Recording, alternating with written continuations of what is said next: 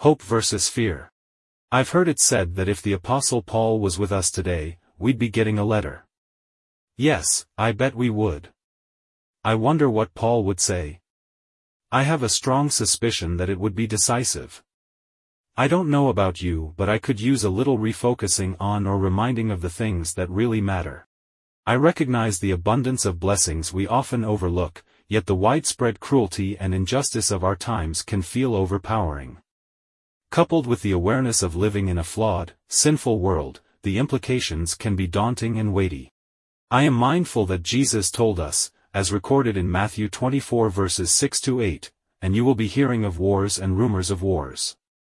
See that you are not alarmed, for those things must take place, but that is not yet the end. For nation will rise against nation, and kingdom against kingdom, and there will be famines and earthquakes in various places. But all these things are merely the beginning of birth pains. And of course, there's more. In John 16, when Jesus was telling his disciples about what would soon take place, he concluded by stating the following in John 16 verse 33, "These things I have spoken to you so that in me you may have peace.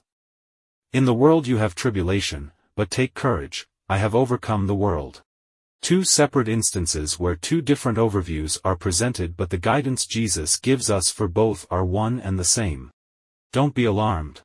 These things must take place. I am telling you these things so that in me you may have peace.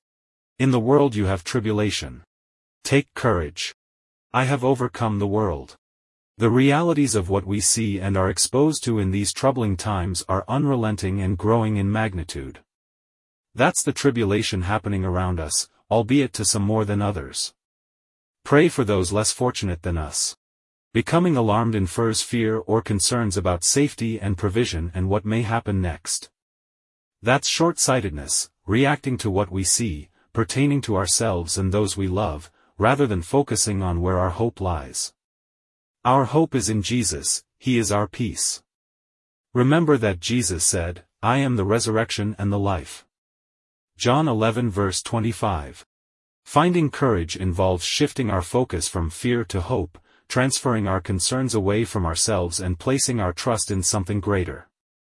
This hope stems from the assurance that Jesus has triumphed over the world, even in the face of pervasive tribulations. His victory signifies overcoming and achieving triumph. His triumph, His glory. Philippians 4 verse 8, Finally, brothers and sisters, whatever is true, whatever is honorable, whatever is right, whatever is pure, whatever is lovely, whatever is commendable, if there is any excellence and if anything worthy of praise, think about these things. Worthy is the Lamb. Blessings.